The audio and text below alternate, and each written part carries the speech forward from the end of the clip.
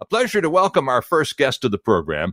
This is interesting timing, too, because just a day or two ago this week, more than 100 authors, academics, and celebrities wrote a letter to Prime Minister Trudeau urging him to scrap his plan to spend billions on new fighter jets, which they say are useless in protecting Canada from security threats such as pandemics and natural disasters. The timing on this letter, interesting because actually just a little over a year ago, our first guest this morning wrote a piece entitled "Spending $19 billion on Fighter Jets Won't Fight COVID-19 or Climate Change." In other words, the language used in the letter this week eerily echoing almost word for word at points an article written well over a year ago by our guest, who is Tamara Lawrence. Ms. Lawrence joins us from Wilfrid Laurier University in Waterloo, Ontario, where she is a PhD candidate. Tamara is also a fellow with the Canadian Foreign Policy Institute. Tamara Lawrence, good morning and welcome. Good morning. Thank you very much for having me on your program. Well, it's good to have you with us. Now, were you just a little taken aback by the language in the letter this week, which I was frankly surprised when I read your article over a year ago and found the language eerily similar? Did you know it was coming? Well, I was involved in helping to craft the letter and to help reach out to the rock stars and the scholars that signed on to the letter. So I was involved in this campaign to create the letter and to promote the letter. And I've been involved in this campaign to stop the Trudeau government from buying a new fleet of fighter jets for the past year. We've been having a campaign where we've released not just this open letter in this past week, but we've had many other actions. And so how long, given the fact now that you've said this has been going on for a year, in order to organize something which does finally reach a point where there is a document signed by a significant number of people, many of whom are quite recognizable, in order to make that all happen, it took you approximately a year to put the whole thing together then? Well, we launched the campaign in July of last year, and that was when the federal government was accepting bids from defense contractors for the new fighter jets. So we wanted to raise awareness right at that point to say to the Trudeau government, we don't want this competition to proceed. And then we had these National Day of Actions where concerned Canadians across the country stood with signs outside of their members of parliament office.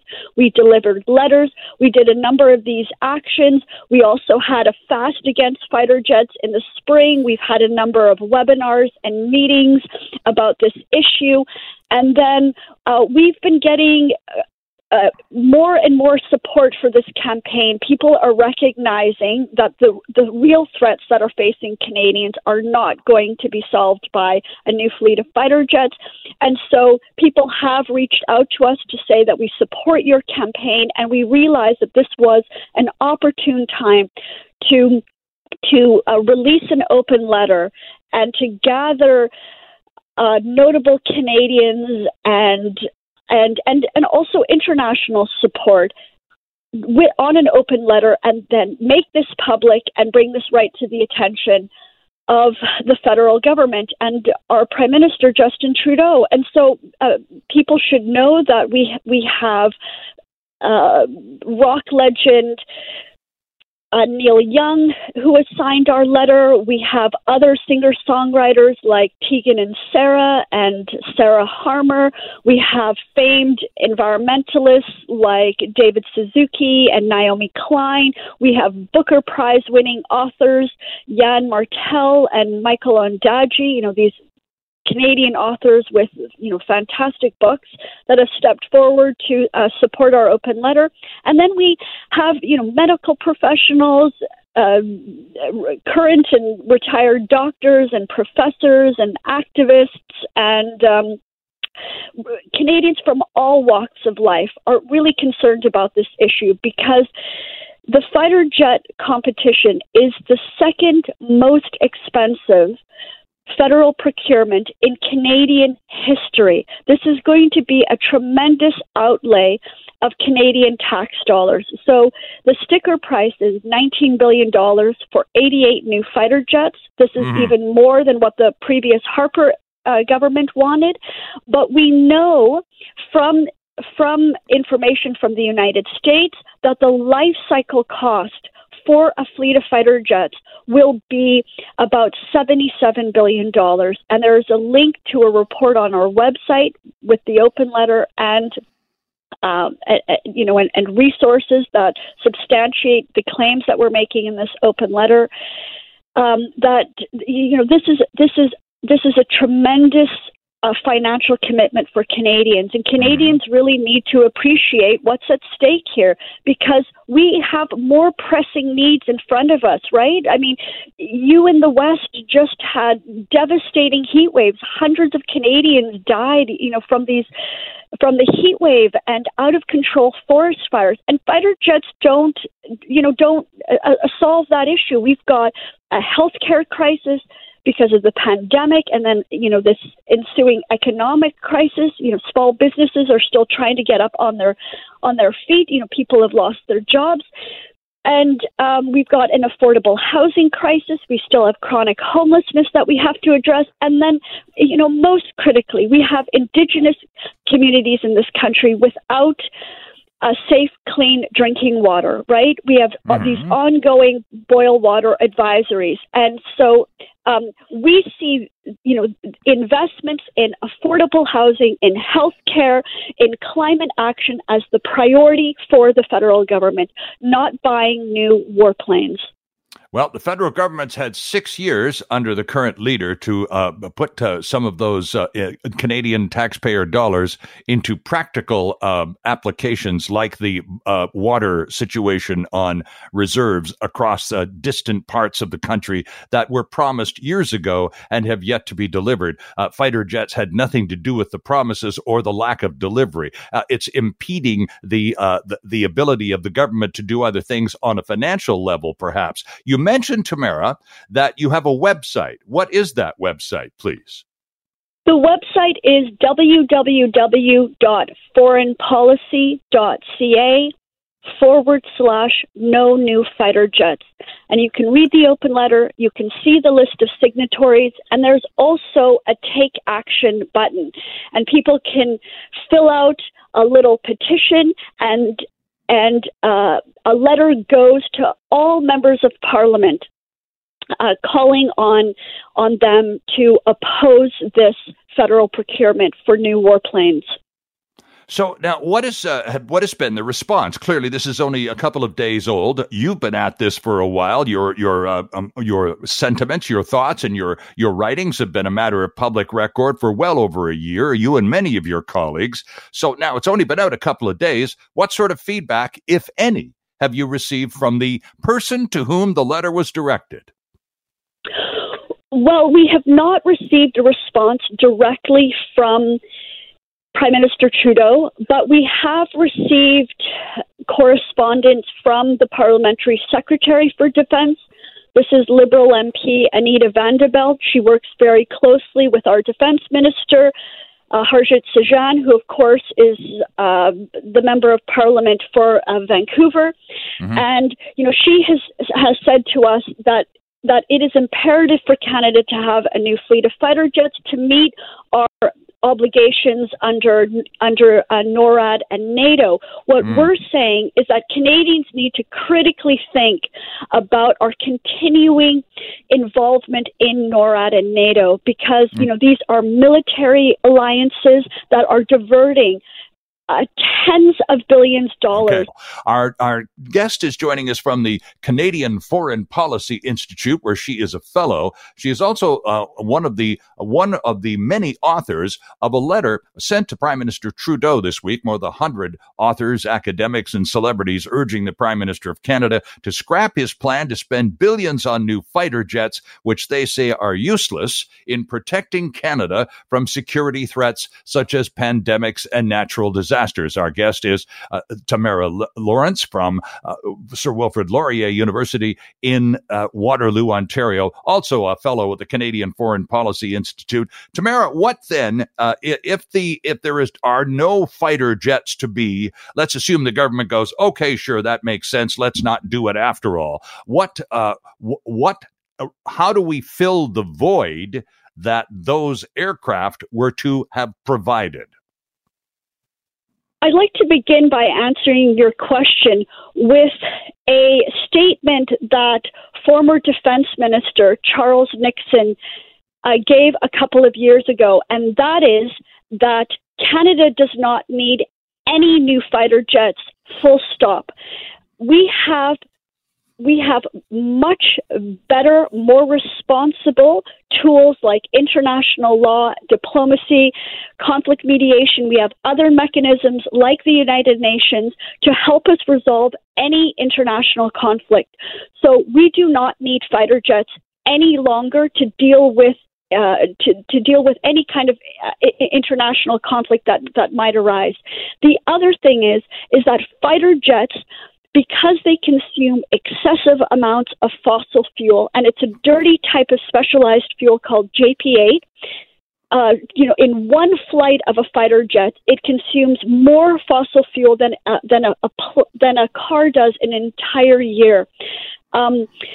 That it is exacerbating the climate crisis. And we have to think also more critically about what fighter jets are used for. These are offensive weapon systems that are used to bomb and kill people and destroy infrastructure. And if you think about how Canadian fighter jets have been used over the past 20 years, they have caused tremendous amount of damage. So in 1999, Canadian fighter jets bombed Serbia in an illegal NATO intervention. Canadian fighter jets bombed Libya in 2011, totally destabilizing the country, killing people, destroying infrastructure, and leading to a humanitarian crisis. And then more recently, since 2014, Canadian fighter jets have bombed Syria and Iraq, fomenting the conflict in the Middle East. So fighter jets worsen conflict.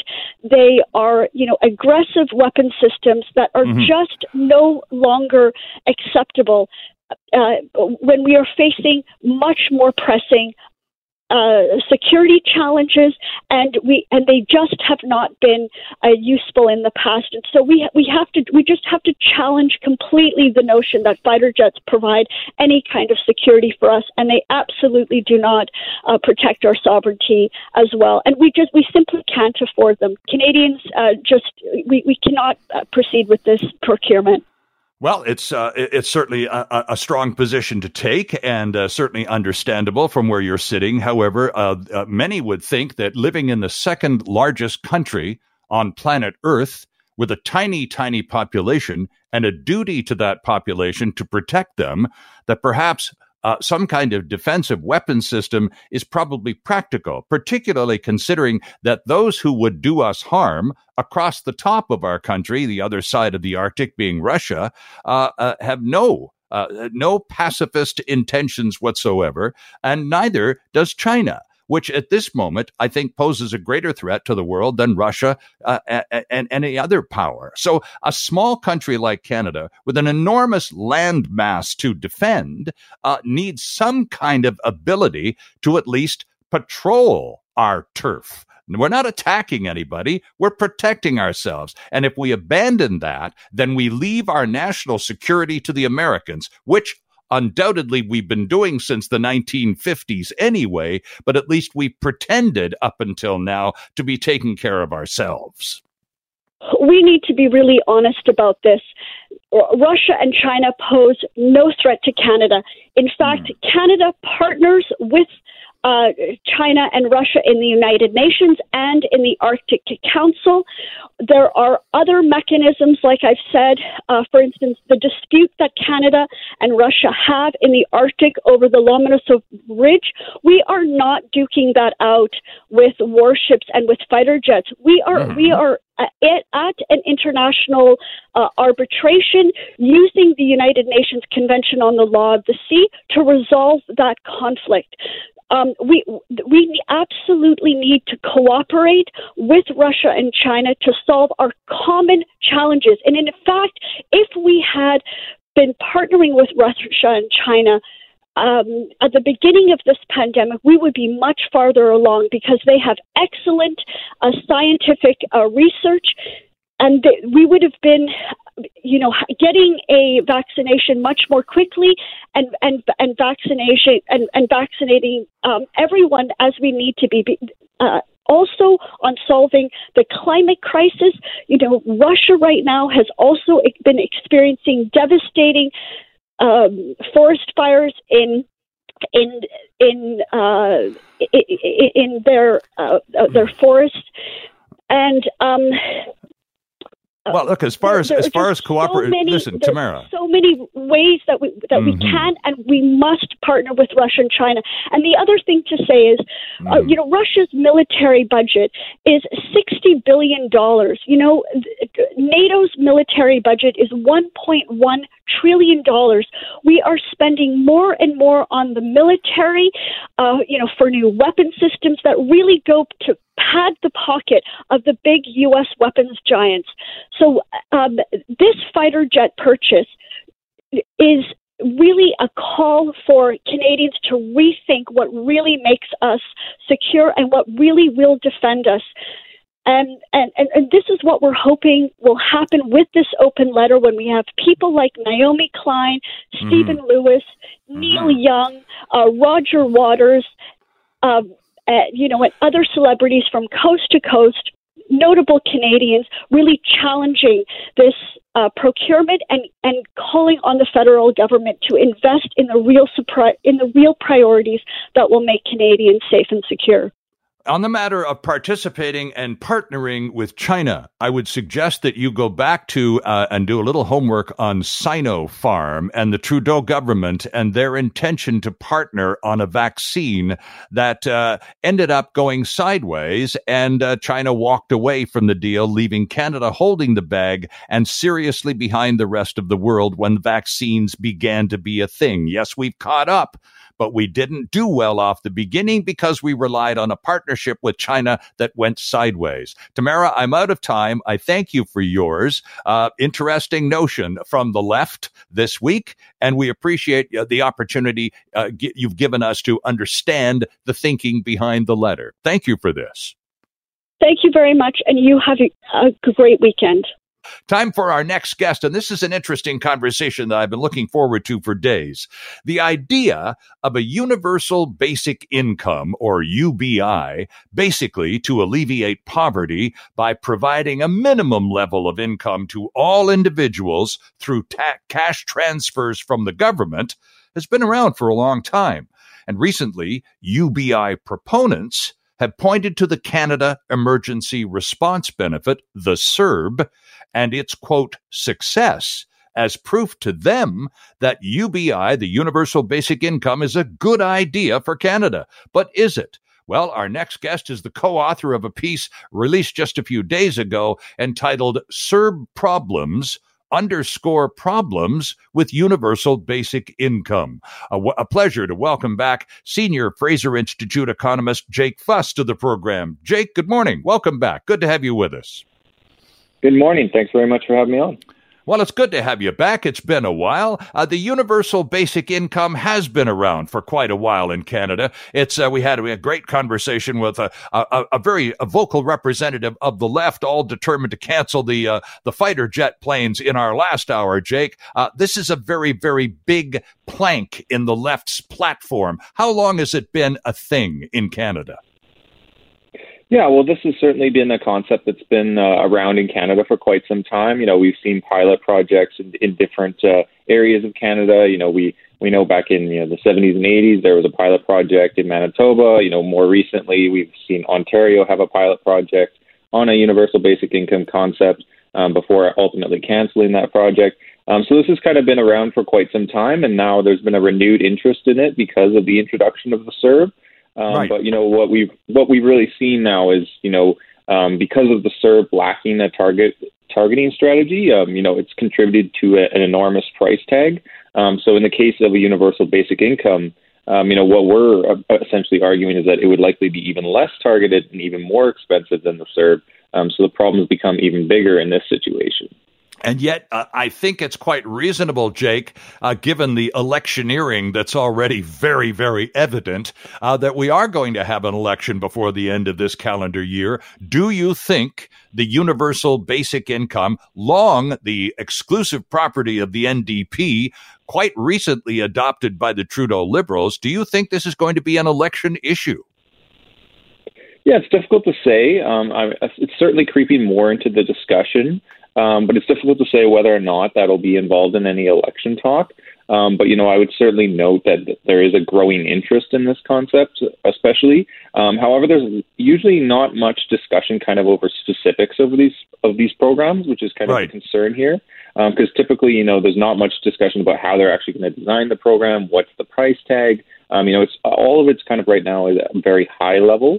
I think that's kind of the unfortunate part of the debate. Over the guaranteed annual income or universal basic income in particular. Well, it's kind of a bumper sticker slogan at this point, isn't it, Jake? Because it's right up there with tax the rich, also extremely popular. But the bottom line of that one, of course, is there simply aren't enough rich in Canada for the notion of taxing the rich to solve any Canadian financial problem to actually be realistic. It's just not. There aren't enough of them. Let's talk about the universal basic income and the piece that you and your co-author, Tegan Hill, wrote, because the comparison is now being drawn to the CERB. They're saying, look at the CERB, the Canada Emergency Response Benefit that came out out of necessity, of course, during the pandemic. That government response is proof that government is indeed capable of providing a universal basic income. So you say not so fast. Why? Yeah, I think the main issue is that the CERB really lacks targeting. So while the underlying logic of the program was sound because, the emergency response that was required during the pandemic, there were flaws in the design. And it makes this an enormously expensive program. And what we would anticipate is that universal basic income would likely be even more expensive because you'd be paying, that amount to even more people in Canada, not just the people who are unemployed or the people that lost income. You'd be paying it to everybody, between the ages of 18 to 64, for example. And if you were to pay, people $2,000 a month, that would be about 23 million Canadians that would be paid that amount. And this would come at a staggering price tag of about $465 billion a year.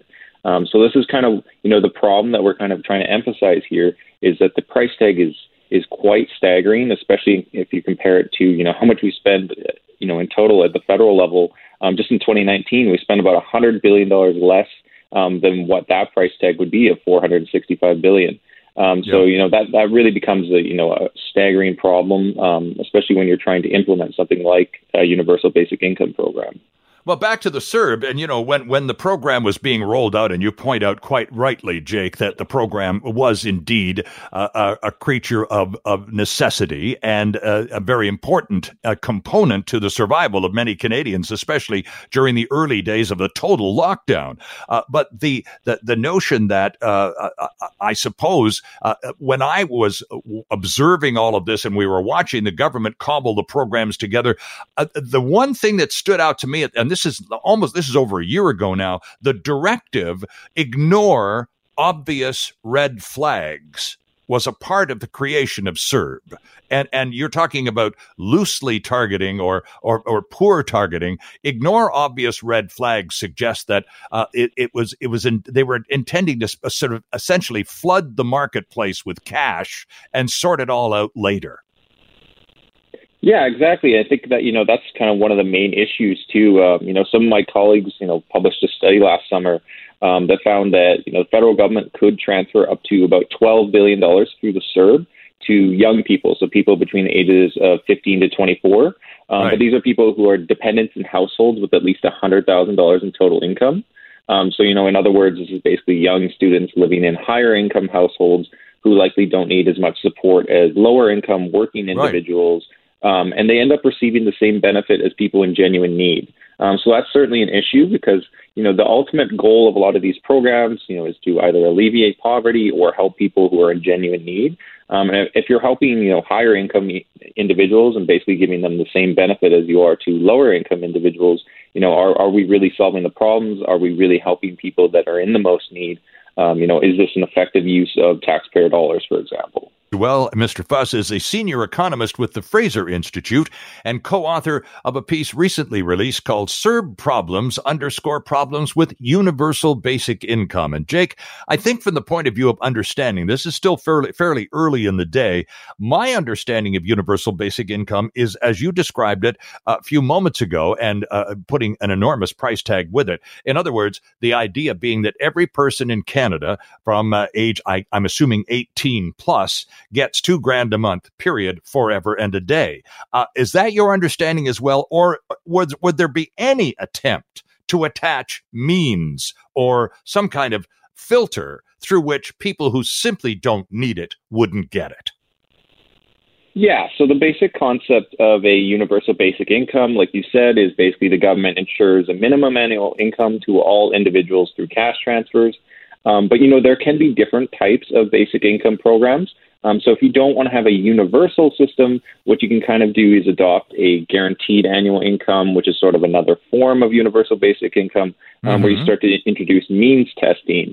Right. So, you could do things where you introduce a clawback rate. So as your income exceeds a certain threshold, let's say, $50,000, for example, the benefit can be phased out. So you're receiving less than $2,000 a month, over time. So higher income individuals receive less money. Or other things that you can do, you can change that income threshold. There's different things that you can do to bring down the cost. The problem, though, is that you then introduce new problems. So if you're phasing out the benefit as your income rises, you can actually encourage some individuals to reduce their work hours, providing strong disincentives to work. Right. There's plenty of problems here. So that's kind of the main problem is if you're now trying to target low-income Canadians, new problems arise as well. Well, indeed. And right now, and we're not even at phase 4 where everything is wide open and we're really operating on all cylinders, Jake. And yet in the hospitality industry particularly, but right across the board, we're already having staffing issues. We're seeing a lot of, for example, in the restaurant and hotel industry, a lot of former employees not returning to their jobs for a variety of reasons, one of which is they continue to receive benefits and money not to work. So, and you and I have talked about this, and it's been over a year since we had the conversation, Jake, but there was that indication over a year ago that the CERB for some would turn into a disincentive. Has that point been proven, do you think? Yeah, I think that's certainly an interesting discussion, especially around the CERB. I know there definitely have been those concerns in the hospitality industry. And I think that's part of the discussion, too, about, when you're having a universal basic income or a guaranteed annual income, how much are you actually paying people? What income thresholds are we phasing these things out at? Because It does have that potential to actually discourage work. And then, in the long run, that actually decreases economic growth. And that might, not allow us to alleviate poverty to the same extent that we wanted, might not increase the quality of life like we want to. So, there's big discussions here around, the disincentives to work. Particularly if you do increase or introduce income thresholds or have clawback rates, then it really matters in that discussion, as we're seeing here in kind of the CERB debate as well. But in terms of popularity, because again, this is, and you, we've talked about this in the past as well. Canadians have a long and tragic history of voting for the party that offers them the most free stuff, even if the free, Jake, isn't actually free because it's borrowed money that we're going to take a generation or two to pay off. Nonetheless, we tend to vote that way. How much of a bauble will this be in this election campaign, do you think? Yeah, well, I think, certainly, around the cost of the program, like you said, it either is financed through more borrowing, which ultimately comes back in the form of additional taxes that you have to pay at a later date to pay for today's spending, right, or you have to increase taxes today to pay for something like a universal basic income. And, you mentioned earlier, about, having wealthy people pay for everything. That's a popular sentiment that I've seen, some people say basic income could be funded by, raising taxes on the wealthy, for example. Right. But in reality, though, that's not the case. Even if the government wanted to tax away the entire disposable income of people earning, let's say, $250,000 or more in Canada, we wouldn't be able to pay for the full cost of a guaranteed annual income. We would actually only be able to pay for between 25 to 80% of the total cost. So increasing, basically a 100% tax on people earning more than $250,000 a year would be insufficient to cover the cost of a basic income program. So that just kind of highlights, the challenge here, especially in the magnitude of the cost of these programs. Well, and you mentioned another important point in terms of elections, Jake, that is not going to be an issue because I think certainly the government is not going to want to discuss it even for one single second. And that's the matter of paying for all of this, whether it's the CERB or the other spending that has, of course, taken place in the last 12 to 18 months, the likes of which we haven't seen since World War II. And yet taxes are inevitable. We're going to have to pay more taxes, probably starting pretty soon, to begin addressing this enormous debt that they've rolled up in the last year and a half. And yet you and I both know taxation is not anything a party that wants you to vote for them is willing to discuss at all during an election. Don't you think? Yeah, well, the phrase that we always use is that today's deficits are tomorrow's taxes. I mean, ultimately, just running deficits forever is not a costless exercise. There is a cost to that. There are, long-term implications, especially for younger generations in particular, who will likely have to face higher taxes in the future to pay for today's spending, especially when they may not, be enjoying the same benefits tomorrow that we are enjoying today. So that's always a big concern. And especially on the interest cost side of things as well, too. The typical thing that happens as your debt rises is that your interest payments also rise. And that's just money that goes towards servicing the debt. It doesn't actually go towards any services like healthcare or social services or anything like that. And there's potential for interest rates to rise in the future as well. So that could just become a spiraling problem. And ultimately, you have to pay more taxes to services that debt in the long term, especially with younger generations. So that's certainly a big problem here. Indeed it is. And of course, we're historically all-time low interest rates. The only way they can go is up. We know the U.S. Fed is planning increases next calendar year. The Bank of Canada always follows. Our debt is about to become even more expensive. Here's the last line of this piece. While the CERB continues to prompt discussion about a potential universal basic income in Canada, the reality suggests a UBI is simply not as practical as proponents think. The piece written by Jake Fuss and Tegan Hill from the Fraser Institute. Jake Fuss, senior economist over there. Thanks very much for getting up a little early on a Saturday. You didn't have to do this, and we really appreciate it a lot, Jake. Great to have you on the show again. My pleasure. Thanks very much for having me on.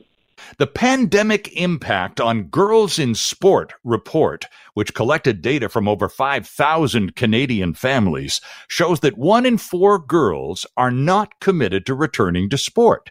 If we don't act now to counter this trend, we might realize a new normal of over 350,000 girls sitting on the sidelines in the post-COVID-19 world. The report, The Pandemic Impact on Girls in Sport, was commissioned by the Canadian Women and Sport. Their CEO is Alison Sandmeyer-Graves, who joins us now from Toronto. Alison, good morning. Thanks for being with us today. This is important stuff. Good morning. Well, I happen to agree. Thank you. Let me just quote again from your website. The success of sport in Canada will depend on girls' engagements and contributions. So now is the time to rethink how we can rebuild sport with and for them. So what have you learned from this report? You talked to thousands of Canadian girls and their families. What else did you learn? Well, Thanks so much for talking to me about this. We were worried going into COVID that girls were going to be really heavily impacted by the pandemic. They entered COVID facing a lot of barriers already to participating in and enjoying sport. And unfortunately, what we heard from the girls is that those barriers have gotten worse. And it's leaving them doubting whether they want to or can, in a lot of cases, actually return to sport. But what they also told us... Oh, sorry, go ahead. No, I was just going, because you used the word barriers, and that I'm just curious as to what young Canadian girls see as barriers between them and enjoying sports. Well, there are a lot of different barriers. Some of them are at an individual level, but they're also trying to participate in a system that wasn't necessarily designed originally for them. Right. And so even before COVID, they were telling us access is still an issue for them.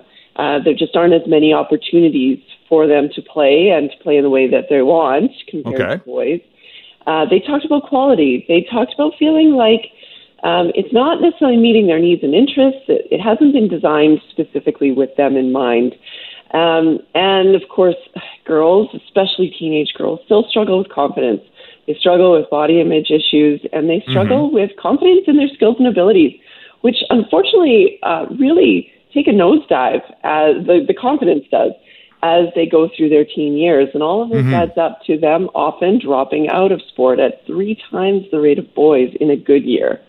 Interesting stuff. And Alison, I suppose the reason we're just sort of a little jarred by this morning is that, here we are, the BC Lions are going to be playing in a few weeks at BC Place. You just learned yesterday that your Blue Jays are coming back in a couple of weeks. The Rogers Centre is going to be packed for all of August and all of September as Canadians just dying to get out and do something. Sporting events are one that many of us really look forward to. Sport is a great unifying thing. And yet, here we are finding this is counterintuitive almost. You would expect young people particularly to relish an opportunity to get back together and play anything, just to get together and do something fun. So tell us why there's this reluctance among, we're talking 25% of young Canadian girls. That's a huge percentage. It sure is. And, when we talk to the girls about the impact of COVID on them, particularly as relates to sport, they really reinforce just how valuable sport is for their mental and physical health. And, of course, then how important it is that we get them playing again. They talked about missing friends. Absolutely. And they said, coaches and program leaders, they've tried to offer us things through COVID, but it's just not the same. Sure. They are struggling with mental health. They're talking about depression. They're talking about struggling to manage stress. Some of them are saying my friends are struggling with eating disorders. And then related, there's the physical health aspect. They don't feel fit, and they're not liking how their bodies feel, and they're not liking how their bodies look. So you'd think this would send them running back to sport, but exactly. A lot of them won't be able to afford it in the same way they used to, because their family finances have changed. And they may just feel like, I'm not as comfortable in my own skin as I used to be. I'm not sure if I want to go back to a place where I'm sort of on display and performing. So there are a lot of different things. It really varies by girls, which means we need to talk to them. Right. What about the types of sports that are offered to young Canadian women and girls, Alison? They play soccer, they play baseball, they play hockey, they play all the sports that boys play, but should there perhaps be more options available to them that perhaps aren't available to boys? Is there something missing there in the menu of offerings for girls? Well, certainly we have made so much progress in Canada towards inclusion in the sports system, but we do have a ways to go yet. And I think it's both what's being offered, but also how it's being offered. So, there are still fewer opportunities for girls, which means they have less choice. And we know that choice and the freedom to decide how you want to play really makes a positive impact in girls, commitment to sport. Mm-hmm. But even when they do play, often they're playing with, folks who have been sort of trained and raised in a male model of sport. And what we understand is that girls sometimes need things that are a bit different. They need to have themselves reflected in the sport that's being offered. And so there's a really strong case for coaches to access training that helps them really better understand girls, better understand what they're looking for, some of the things that they're dealing with that are unique, and so that they can really tailor make the experience so that is really resonating with the girls and really a compelling experience for them. Well, the Olympics are coming up in just a few weeks. It'll be a quiet affair, but it'll be certainly all over TV. And the Olympics offer opportunities for other sports, those sports that, we only cheer for. Curling, at least in my house, once every 4 years when the Winter Olympics are on. You know what I mean, Allison? There are more interesting sport opportunities there that perhaps they don't even have, they've never tried even in their schooling experience and so on. Might that provide a bit of stimulus? Absolutely. And in fact, the Olympics and Paralympics are the single best opportunity to see women playing sport on our TVs. We're just kind of absent during the rest of the year. Right. And it's a wonderful celebration also of women's sport, which can provide a lot of inspiration and also an opportunity for parents, for coaches, people with girls in their lives to talk to them, to say, what do you love about sport? What do you miss about sport? What might be holding you back from returning? And how can I support you to come back to sport and have a great experience? Well, that's a really good question. Can you help me answer that? Because I think a lot of parents listening to this, and I think many assuming that, well, just give her an opportunity and my daughter will be right back, right? Just playing, you're saying 1 in 4 young Canadian women and girls will not return to sport after the pandemic. That's an enormous number. So to moms and dads who are anxious to see perhaps their daughter return to some kind of sporting or athletic activity, you ask the question rhetorically, what can I do to support you? Give us an idea. Give us a couple of hints there, Allison, please. Well, the good news is that it's not too late. Girls are really in a decision moment as sport has yet to fully resume. Mm-hmm. So there's lots, I would say, that we can do now so that this doesn't become a legacy of COVID. This report that we've just produced with our partners, the E-Alliance and Canadian Tire Jumpstart Charities, has lots of recommendations in it. You can find it at womenandsport.ca. Mm-hmm. I would say 2 big ones. One is parents, get active yourselves. Research shows it has a direct positive impact on your daughter's level of activity. So lace up those sneakers, get out the door, and help create the conditions and the environment for them to do the same. I would say, too, we talk about assumptions. Let's not make assumptions. We know a lot has changed in the last 18 months. Girls have changed, too. And so really getting back in touch with them and their motivation and understanding what are they telling you about their barriers, so that when we look for a sport opportunity or when we're designing a sport opportunity, we're really addressing those so that girls show up and they stay in the game. Right, indeed. It's showing up is one thing. It's sticking around and seeing the season through. That's the real challenge. Allison, thank you very much for this. The report, by the way, it's called The Pandemic Impact on Girls in Sport. It is really worth a read. If you have a girl in your life, pay attention to this one. And as Allison said, it's at their website, womenandsport.ca. Allison Sandmeyer Graves is the CEO of Canadian and joining us this morning from Toronto. Enjoy the Jays games. I know you're going to go to one. Allison, thanks so much for this morning. Thank you. Much appreciated. We had Anita Huberman from the Surrey Board of Trade on our program last weekend, singing the praises of Canada's fastest growing city and talking to us about the ongoing Surrey transformation. One of the players on the field making the Surrey transformation happen is Key Marketing. Key Marketing is an innovative pre-construction real estate marketing and sales firm. They sold 368 homes in Surrey in the last couple of months. The president of Key Marketing, joining us from North Vancouver, is Cam Good, here to talk about another opportunity for more housing in Canada's fastest growing city. Mr. Good, Cam, good morning. Welcome. Good morning, Sterling.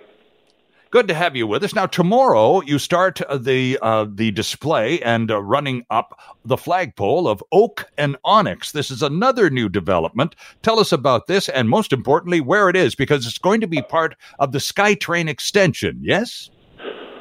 It is. It is. Oak and onyx is probably the most luxurious wood frame condos available in Surrey. It's 175 homes at 140 Street and 96 Ave, adjacent to the natural beauty of the Green Timbers Urban Forest Park in Surrey. Okay. And it is, most importantly, on the extension of the Surrey SkyTrain line. It's a $3 to $4 billion project announced by Justin Trudeau, or made official by Justin Trudeau about a week ago, and it's really accelerated the whole program at Oak and Onyx. Well, indeed. And of course, given the pattern that SkyTrain has established, Cam, since the 1980s, it's not at all unusual to find that now that we have the extension planned out, now that we have the station locations identified, each of those stations is, as is the case with the entire SkyTrain line, each of those stations is going to be a pocket of housing, isn't it? It is. And this is the next one. And savvy investors seem to follow investment from government, and when they see $3 or $4 billion being invested, they move with that momentum, and right. It seems to work out very well for them. So now, what is the thing about tomorrow? Because I know that I received notice about September 18th. Is this the preview day? Is this the unveiling of Oak and Onyx then, Cam? Well, we've been building up for Oak and Onyx for about 2 months, and yesterday we started writing contracts with our regular realtors, our long time sort of partners in the realtor community. Mm-hmm. And tomorrow is the grand celebration. What's happening today is more realtors are coming in with their clients. We're already fully booked today, and I fully expect that this project will sell out today, and tomorrow will be a celebration. We've got a DJ, red carpet, security, food trucks, ice cream. Oh my! It's going to be fun. So, as I said in the preamble, you in just March and April sold 368 homes in Surrey. How many houses or homes will this new Oak and Onyx complex include, Cam? 175 homes, and they're all going to be sold out today. Wow. So, and when did they go on sale initially? Well, we've been building up, working with realtors, educating the community about the opportunity for a couple of months, and we just started writing contracts yesterday. Yesterday. So 2 days. In 2 days, you're going to sell 176 homes. Guaranteed, 100%. Wow. And it's not unusual. What's different is it's sort of back to normal, which is kind of fun because I like people and I like seeing them. In our last launch, which was called Q5 in Wally, we built that one up over a similar time period. It was longer because we had to do private previews for people in the sales center because we were ramping up to the third wave at that time. And it was great. It was a challenge. And on the day we wrote contracts, we sold out actually in 2.5 hours. But nobody was there. All 141 homes sold to people that were sitting in the comfort of their living rooms. It was a virtual event, huh? Yeah, 100%. Wow. So this at least is in person right now. Is it too late? Suppose now somebody listening to us this morning at 8:23 on a Saturday hears, well, there's this new thing. We've driven by it a couple of times, kind of a nice looking place. What do you mean it's sold out? It isn't even open yet. So is there an opportunity left, or should we go by and have a look? Do I need to take a realtor with me when I show up? What's the deal? Well, there are going to be some homes left today. There are going to be some homes left when we open up at noon, and people are welcome to come. We are fully booked with appointments, and we are strictly working within current COVID protocols. We're limiting capacity inside the sales center. Of course, sure. There are 50 people. There's sanitization stations. If people come, we're not going to turn them away. Right. And they're not too late. The fact is we have another launch coming from the same developer just next month. And we have thousands of homes coming to Surrey. It is the fastest growing city in Canada. It's going to be the biggest city in BC in 2030. That's right. And it's going to double in size by 2040. There's lots coming. Well, it's interesting. Yeah, as I said at the outset, we had Anita Huberman from the Surrey Board of Trade on with us last Saturday, literally singing the praises. And of course, this in the wake of the transportation announcements, or re-announcements, if you will, from the feds and the province with respect to the SkyTrain extension, basically pointing to the fact that, as you just have, it will be the largest city in the province in less than 10 years, and more attention needs to be paid to it more urgently all the time. This development, I think the fact that you're going to sell 176 homes in 2 days is pretty good indicator of the incredible strength of growth that's going on in Surrey right now, Cam. It is incredible. Surrey is a great place, and I think people are finally realizing it. It may have had a stigma. It may have played second fiddle to Vancouver for a very, very long time, but the buyers I'm seeing in the sales center, I just love them. They're wonderful people. And from being in our part of the business, I can tell you, having been doing this a very long time now, I really, really, really love the market right now. I haven't enjoyed, sometimes in the past, being associated with, the evil foreign buyer, which are quite often new immigrants being mistaken as foreign buyers. And I really love that 100% of the buyers right now are Canadian locals. Their parents helping kids buy, and there's great immigration stories. People. Good stuff. I'm going to do what I'm going to do here, Cam, is direct people to your website, which is oakonyx.ca, oakonyx.ca, and all the information about where you can find this wonderful new development is right there at oakonyx.ca. Cam Good, thanks very much for doing this. I'd say we wish you considerable success, but that apparently is already upon you. Thanks for being with us this morning very much. We appreciate it. Thanks, Sterling. Hi, it's Shauna, and I might be a bad parent because my kids think French fries are vegetables. Hey, it's Ryan, and I might be a bad parent because I went out for wings when my wife was in the hospital after giving birth. Johnny here. I might be a bad parent because in my house, the tooth fairy gives pocket change. But we're not alone. Len emailed us and said his 6-year-old daughter's Tarzan moment going from love seat to lazy boy by curtains made him more proud than any dance recital. And Andy left his 2-year-old at the rink. All right, guys, I'm sure we're not alone. Like Andy's kid. For stories and confessions like this, make sure you check out our podcast. It's called Bad Parents, and it's available wherever you get your podcasts. I left a glove at the rink.